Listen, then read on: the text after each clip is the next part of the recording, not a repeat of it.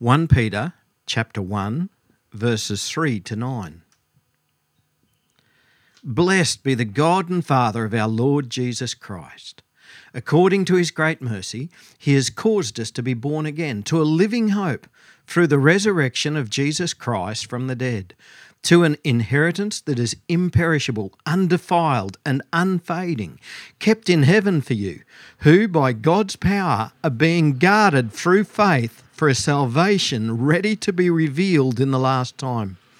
In this you rejoice, though now for a little while, if necessary, you have been grieved by various trials, so that the tested genuineness of your faith, more precious than gold that perishes, though it is tested by fire, may be found to result in praise and glory and honour at the revelation of Jesus Christ. Though you have not seen him, you love him. Though you do not now see him, you believe in him and rejoice with joy that is inexpressible and filled with glory, obtaining the outcome of your faith, the salvation of your souls. Today we're going to be talking about faith and what sort of faith is genuine faith. At the heart of our faith, at the heart of what disciples of Jesus believe, is something called salvation. And that's probably nothing new for any of us. But what are we talking about when we're talking about salvation?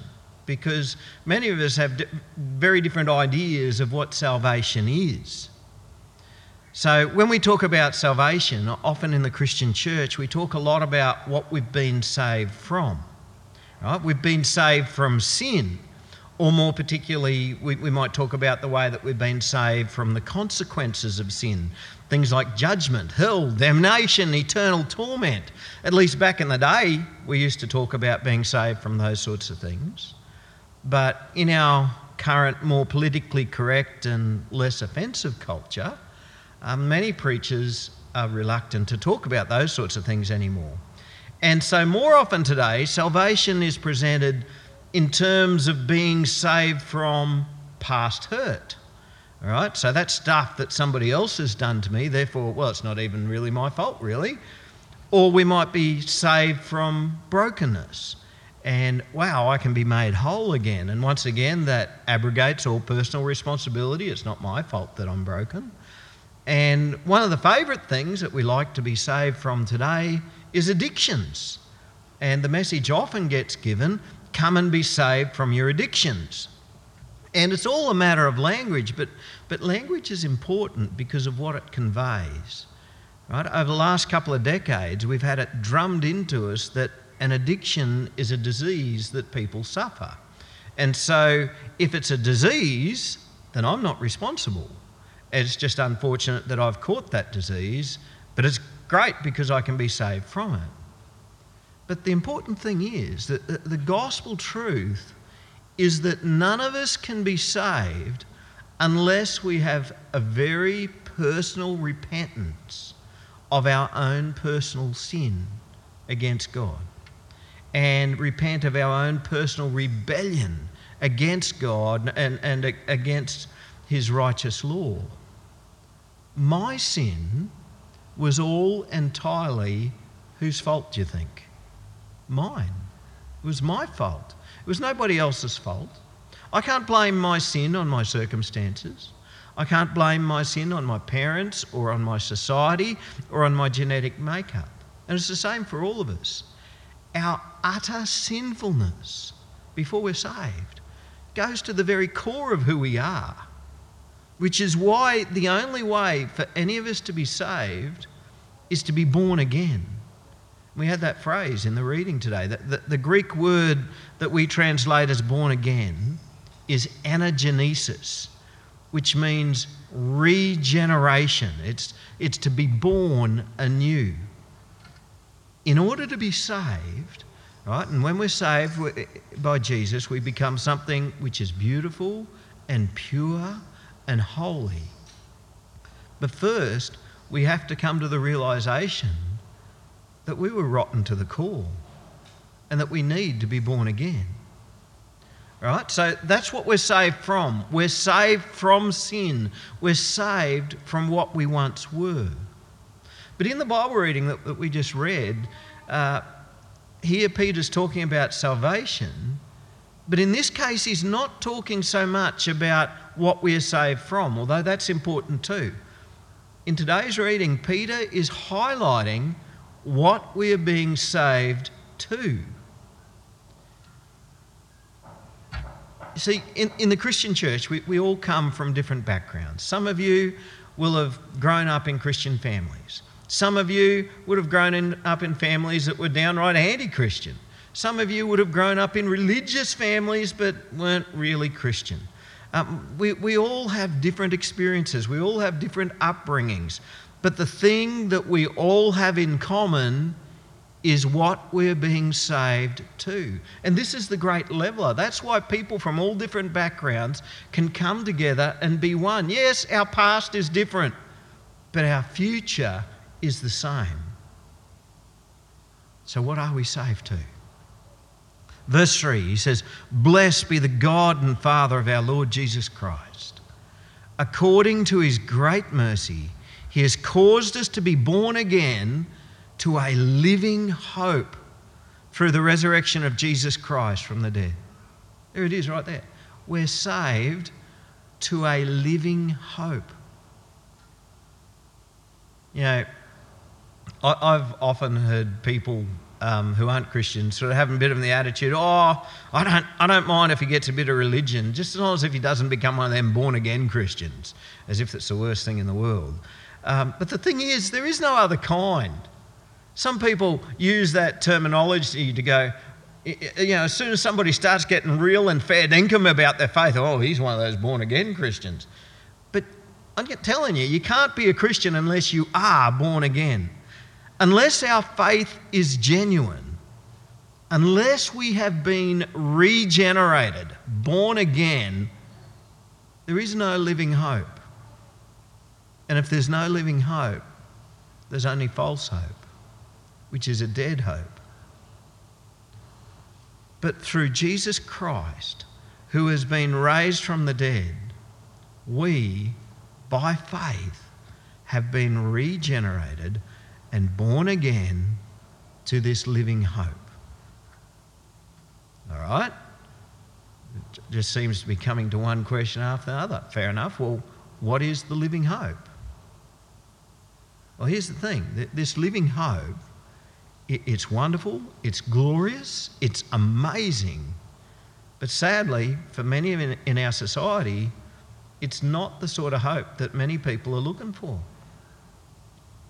Now that I'm old, and I'm certifiably old because I'm a grandpa, so I can say, in all my years, and so I'm going to say that, okay? In all my years in the Christian church, I've observed many people who come to church and they want to kick the tires of Christianity, as it were, right? Just have a bit of a feel for it and they come because they want to check it out because they have an immediate need or they have an immediate problem in their physical life and they want to have it fixed. And they come to church and they think, you know what, I'll give this Christianity thing a bit of a go. And they might be sick and looking for healing. Or they might be somebody that's having a few marriage problems and I think, right, well, I'll go to church for a bit and that'll fix my marriage, or that'll fix my husband, or that'll fix my wife. Or they might suffer a bit of depression or anxiety and think maybe I'll find the answers there. Or maybe they're just lonely and they just want to be with people. And they turn up at church and they have this hope that all of their problems in their life are going to be magically cured and then they'll just enjoy life a whole lot more. And that's the hope that they have. That's the hope that they're looking for, to fix their immediate physical life and make it a bit more pleasurable, to enhance their life, make it more satisfying, as it were. And you know what? When we are truly born again, many of our problems will be fixed. When we give our lives over to Jesus, when we repent of our sin, when we repent of our selfishness, when we put away our old way of life and our old way of doing things, and when we begin to live God's way, where we're no longer living our lives for ourselves, but we're living our lives for God, many of our problems will be fixed. All of those problems that are generated because we're so self-centered and because we're doing things against God's way, many of those things will be fixed. But the thing is, that's not what most people are looking for. Most people come to church, kick the tires, give this Christianity thing a bit of a go. They're just looking for a bit of a repair of their life. They're wanting their circumstances to go a bit better without having to go through a true regeneration. They have the attitude, actually, I'm actually pretty happy with who I am. Not going to change me. Well, if we come with that attitude, we can never be saved. And our lives can never be fixed. And the expectation that everything's going to be so much better for them once they start going to church and getting a bit religion into them, well, it just doesn't work out as they hoped. And today, there are many, many churches who are preaching a gospel, often a false gospel, that promises all sorts of physical blessings now. But when Peter described the living hope of genuine faith, he wasn't describing something which is immediate. He was describing something which we would look forward to.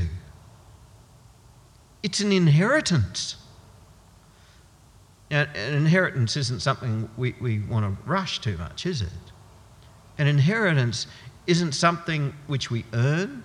It's not something that comes at a time that we determine. And even though we look forward to it, we don't have an inheritance straight away. And Peter says it's imperishable. That means it's something that will last. It's not something that's going to go off like a piece of meat out in the sun or like a piece of fruit. It's not something that's going to go stale like a piece of chocolate cake. It's not something that's going to start to rust like a motor car. And it's not something that's going to fall into a shambles like a house. He says it's imperishable. It lasts forever. And he says it's undefiled. That means it's pure, it's moral. It's not something that's going to corrupt us. And he says it's unfading. Robin had her 50th birthday a little over a month ago. It's probably nearly 2 months ago, is it? Not quite. We had done up a nice little arrangement or a nice little posy of flowers. What's the difference between an arrangement and a posy, by the way? Is it to do with the size or it is to do with the... So is it an arrangement or a posy? It was an arrangement, okay. An arrangement of flowers that went on her cake. And you know what? It's been cluttering up our fridge ever since. I think, Robin, why would you do that? Why would you put flowers in the fridge? And she went on to explain to me that she has a bit of a problem in that her husband rarely buys her flowers. And so when she does get nice flowers, she needs them to last for as long as what they could possibly last for. Now, I know that you guys find that really hard to believe, that she has a deficit in the husband department, but that's just the way it is. And so the flowers are being kept in the fridge so that they last as long as they possibly can. But even so, I know that in a few months' time, guess what those flowers are going to be? Compost. Right? They're very beautiful now, but it won't be that long, and I'll take them out and I'll bury them probably somewhere near the fruit trees so they can feed the fruit trees as compost. But isn't that the way that so many things go in life? We have our hearts set on something and we save up for it and we work for it and then we finally get it and woohoo, this is great. But there comes a time when it begins to fade. So the beautiful flowers become compost. The family photo up on the wall begins to fade. The shiny new car doesn't seem to shine anymore, or it's hit a couple of kangaroos and it doesn't seem to have the same shape it once used to have. Or the beautiful puppy gets old and shaggy. Or the beautiful young wife... No, we won't go there. But the living hope that we look forward to it never fades. It goes on and on. And Peter says that it's kept in heaven for you, who by God's power are being guarded through faith for a salvation ready to be revealed at the last time. Our living hope that we're looking forward to, it's so much bigger than what we can imagine. It's so much more precious than the everyday things of life. It's everlasting. And this is our salvation. This is what we're saved to. Is it something that we get straight away? No, it's not. We're told here that it will be revealed in the last time. When Jesus returns, all things will be made new. There will be a new heaven and a new earth. And those who have been regenerated, those who have been born again, will be with Jesus in his glory forever. Now, Peter says something here that's interesting.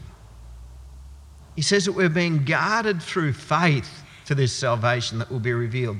Now, when we talk about being guarded through faith, that sounds like a very safe sort of a place to be, doesn't it? With God guarding us. But as we read on, we realise that God guarding us doesn't necessarily mean that we'll be kept physically safe. In fact, far from it. Did God ever promise that we would be safe as Christians? No. In fact, he told us the exact opposite. Jesus said, if you're going to be my disciple, you have to take up your cross to follow me. He told me that, he told his disciples, all men will hate you because of me. Because of this faith that we have, in this world, we will suffer.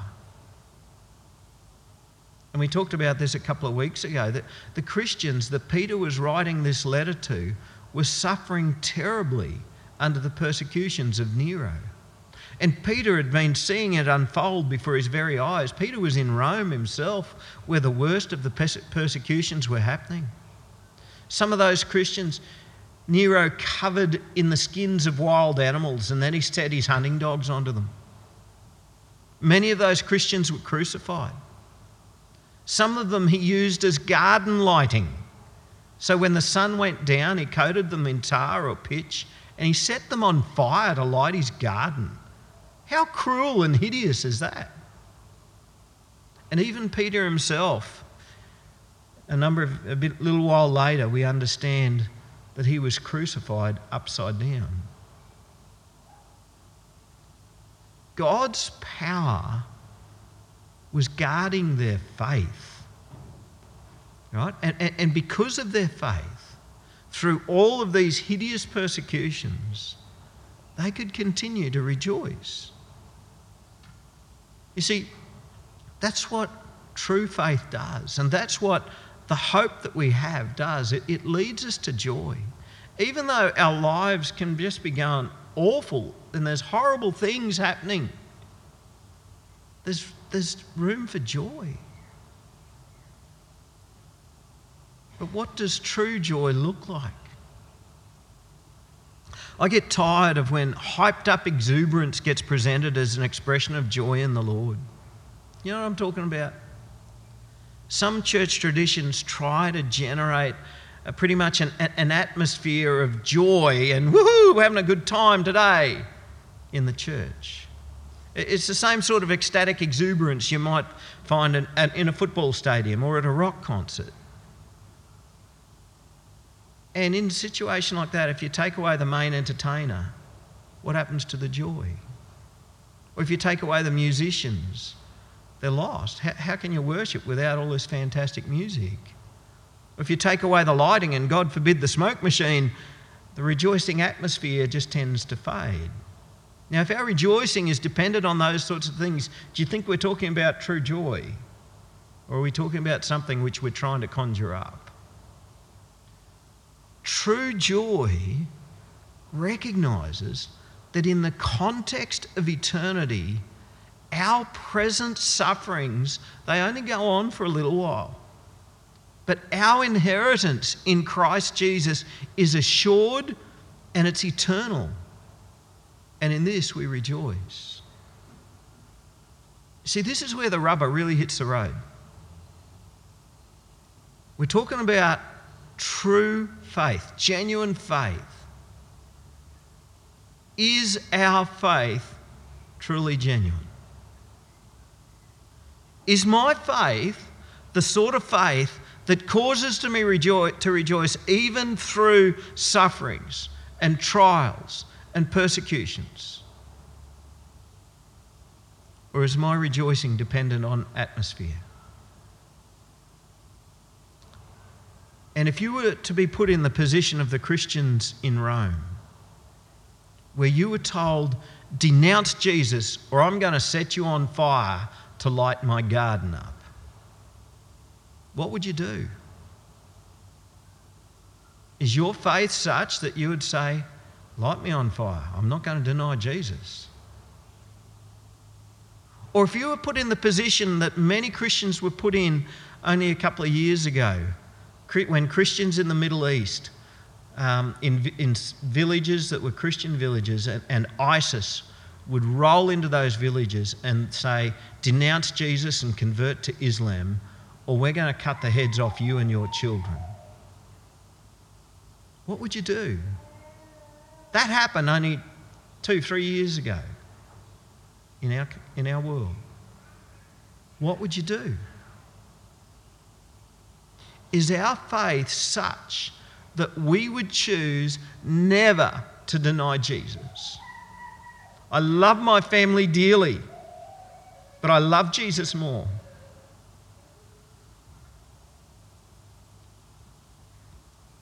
Peter recognises that persecution is where our faith either stands or it falls. This is where our faith is proved genuine. He says, in this you rejoice, though now for a little while, if necessary, you have been grieved by various trials, so that the tested genuineness of your faith, more precious than gold that perishes though it is tested by fire, may be found to result in praise and glory and honour at the revelation of Jesus Christ. In 2 weeks' time, Robin and I will have been married for 28 years. And everybody applauds and goes, woo! And they marvel, my, Robin must be long-suffering. But I'm starting to think that if Jesus doesn't come back in the next couple of decades, I'm going to have to buy Robin another wedding ring. Because her pure gold wedding ring, I noticed the other day, it's wearing away. It's just getting thinner and thinner and thinner. I guess mine is too, but mine's made out of an alloy, so it's not as soft as a pure gold one. But we know, out of all of the metals, part of the value of the gold is the fact that gold doesn't tarnish. Pure gold doesn't oxidise. And so it lasts and it lasts and it lasts. So even though Robin's wedding ring is wearing away, the gold still exists. She just leaves gold dust wherever she goes. It's just wearing away, getting left on the ground somewhere. But if you throw gold in the fire, it just melts and it changes form, but it's still gold. And gold is very precious. At the moment, gold is almost at a record price. Like over the last few months, it's sort of been hovering around about $2,700 an ounce. That's ridiculously high. But here's the thing. Physically, gold is the most long-lasting metal in our world. Gold is forever physically. And fire doesn't destroy it. Fire refines gold. But even gold will perish. Even gold will be destroyed. The most precious, the most pure, the most lasting metal will perish. Everything will perish. Every physical thing that you know of, that you look around, it's all going to disappear. I don't know how God's going to do it. I don't know whether he's going to take it right back to the atomic level or the subatomic level. I don't know. But it's going to be destroyed and he's going to rebuild it. Now, we all know the saying, you can't take your money with you. And we know that's true. But even so, even though we know this, we still like to store it up for our children to inherit. But there will come a time when Jesus returns in all of his glory and the old earth will pass away, everything in it. And all of that entails, including the gold, it'll all pass away. Everything that is physical will perish, even life itself. But Peter is saying here that there is something that is not going to perish. There is something that's going to go on, and that's genuine faith. Genuine faith will not perish, even if it's tested by fire. Now, can you understand the reality of this for Peter? Even those around him who were getting set on fire to be used for garden lights, they would not perish. Yes, their bodies would die. But that sort of faith would result in praise and glory and honour when Jesus appears. You see, this is genuine faith. You haven't seen Jesus, have you? I'm assuming you haven't. I haven't. You haven't seen him. Do you love him? It's not a rhetorical question. Is there anyone here that loves Jesus? I see some nods of head. I see a hand up. Nobody's going to say, yes, I do. Does anyone here love Jesus? Yes. Oh, good. Excellent. You know what? The world thinks you're crazy. Why would you do that? Why would you love somebody that you've never seen? Why would you make the most important life choices? And in fact, your whole life revolves around this bloke, Jesus, who you haven't even seen. Why would you do that? Faith. That's what faith is. You haven't seen him, but you love him. And even though now we can't yet see Jesus, and even though at times it seems like evil might be triumphing, we believe in him. And that, my friends, is genuine faith.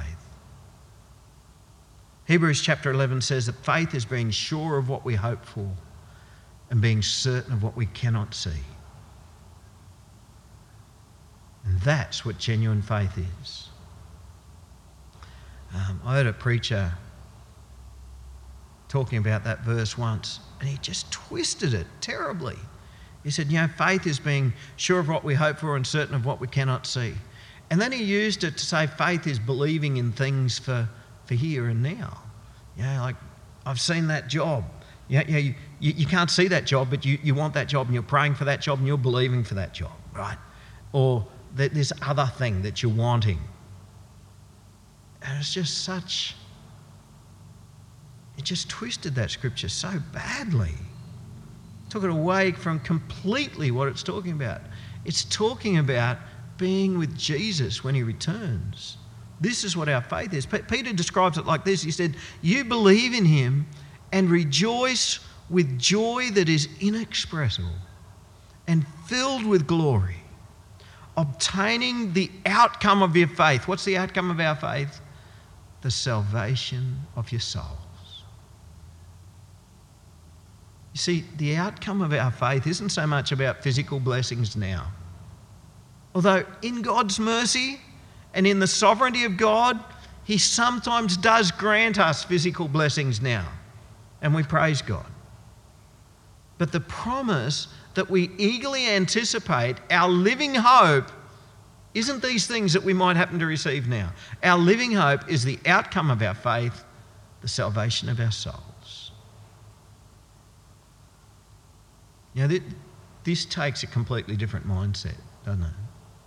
Right? As Christians, our minds are set on the eternal blessings of the eternal presence and glory of Christ.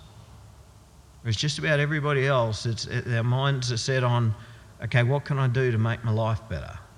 What can I do to enjoy my present circumstances better? How can we have this completely different mindset? It's almost like we need to have a reset or a reboot. And that's exactly what it is. We need to be regenerated, born again. We can't have this eternal perspective until we are born again. And perhaps it's because our lives are not currently at risk of following Jesus that we get so focused on this life and we get so focused on our needs. You think about this. If you were in the situation that those Christians were in a few years ago, where you knew, okay, in the neighbouring town, so let's say at Tallwood now, there's ISIS are there, they've just killed all the Christians there, and they're on their way to St George. And there's nowhere for you to run, so you're going to have to stay here in St George. What's going to be the most important thing for you? Getting the new motor car? Getting the new house? Being healed of the sore foot? What's going to be the most important thing for you? Knowing that your faith in Jesus is strong and that you're going to stay strong. And I think it's probably because our lives aren't in that sort of a risk that we tend to focus so much on this life. But genuine faith stands the test. Genuine faith looks beyond this life with an eager expectation of the salvation of our souls. And genuine faith expresses itself in love for Jesus. You see, if I don't seriously love Jesus more than anything else in my life, then my faith isn't genuine.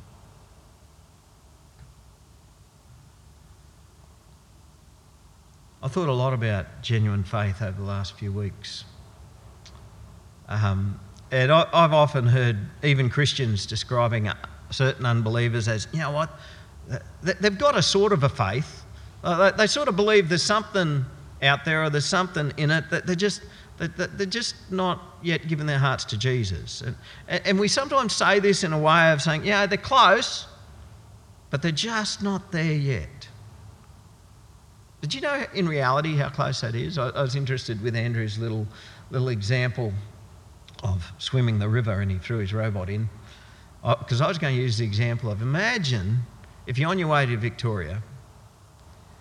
on your way to Tasmania, and you drive to Victoria, and you stand on the shores of southern Victoria, and you look out across Bass Strait. You go, I'm nearly in Tasmania. All I've got to do is swim Bass Strait. Very treacherous passage of water. All I've got to do is swim that and I'm there. You know what? I reckon that's about as close as when we say, you know, so-and-so's got a bit of a belief there. He's just hasn't yet trusted in Jesus. We're nowhere near it. Faith isn't faith until it's genuine. And hope isn't a living hope until it's genuine. Now, what Peter wrote here, this would have been an enormous encouragement to those people that he is writing to because they were a suffering church. They had this living hope. And so him describing this living hope that they had, that they had been regenerated, they had been born anew, and they were eagerly anticipating the return of Jesus, and he's reminding them of all of these things. What a marvellous encouragement it was for them. But you know what? For some of us today, it might not be such an encouragement. For some of us, it might be a very real encouragement, and our hearts are set on eternity with Christ, and we're really looking forward to this, and what a joy this is. But for others of us, it might be actually being presented as more of a challenge than an encouragement. Because you might be sitting there thinking, actually, Michael, I'm not actually sure that I have the living hope that you're talking about. I love other things so much more than Jesus. And other things seem so much more important to me than Jesus. So I guess the question is, what are we going to do with that challenge? What kind of salvation am I looking for? Am I looking to have my life enhanced? I just want something to spruce up my life a bit, thanks Jesus. And so when everything's going well for me, I'll be able to praise God. Or am I looking to have my life regenerated, to be born again? And I eagerly anticipate the appearing of Jesus and the salvation of my soul. Because that's what genuine faith is. And that's our living hope.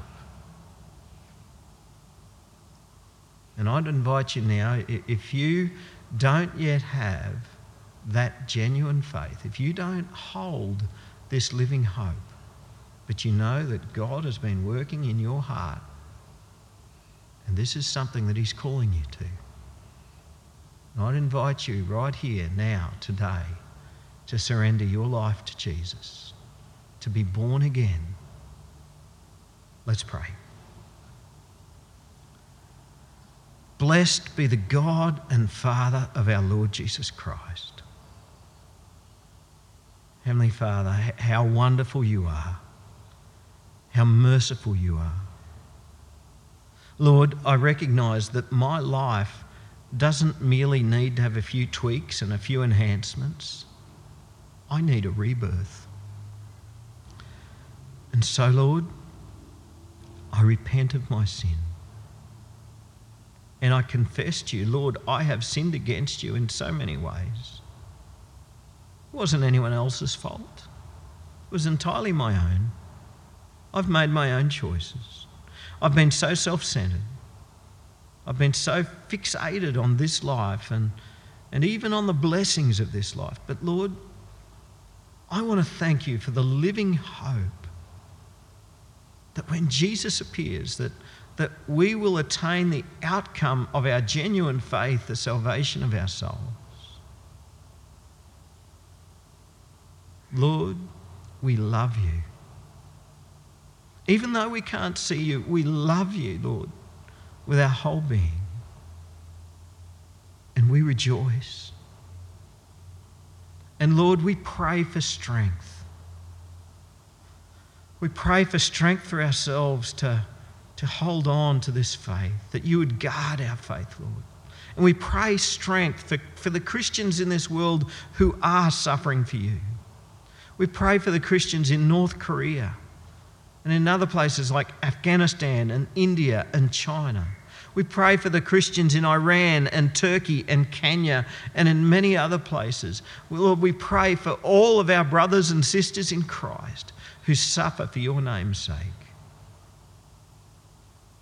Lord, we ask that you would keep them strong, that you would guard them and that you would guard their faith and that you would give them an inexpressible joy, even as they endure trials and persecutions, that their faith would be proved genuine. And Lord, we pray for ourselves that when we are tested, that our faith would be proved genuine to your glory. In Jesus' name, amen.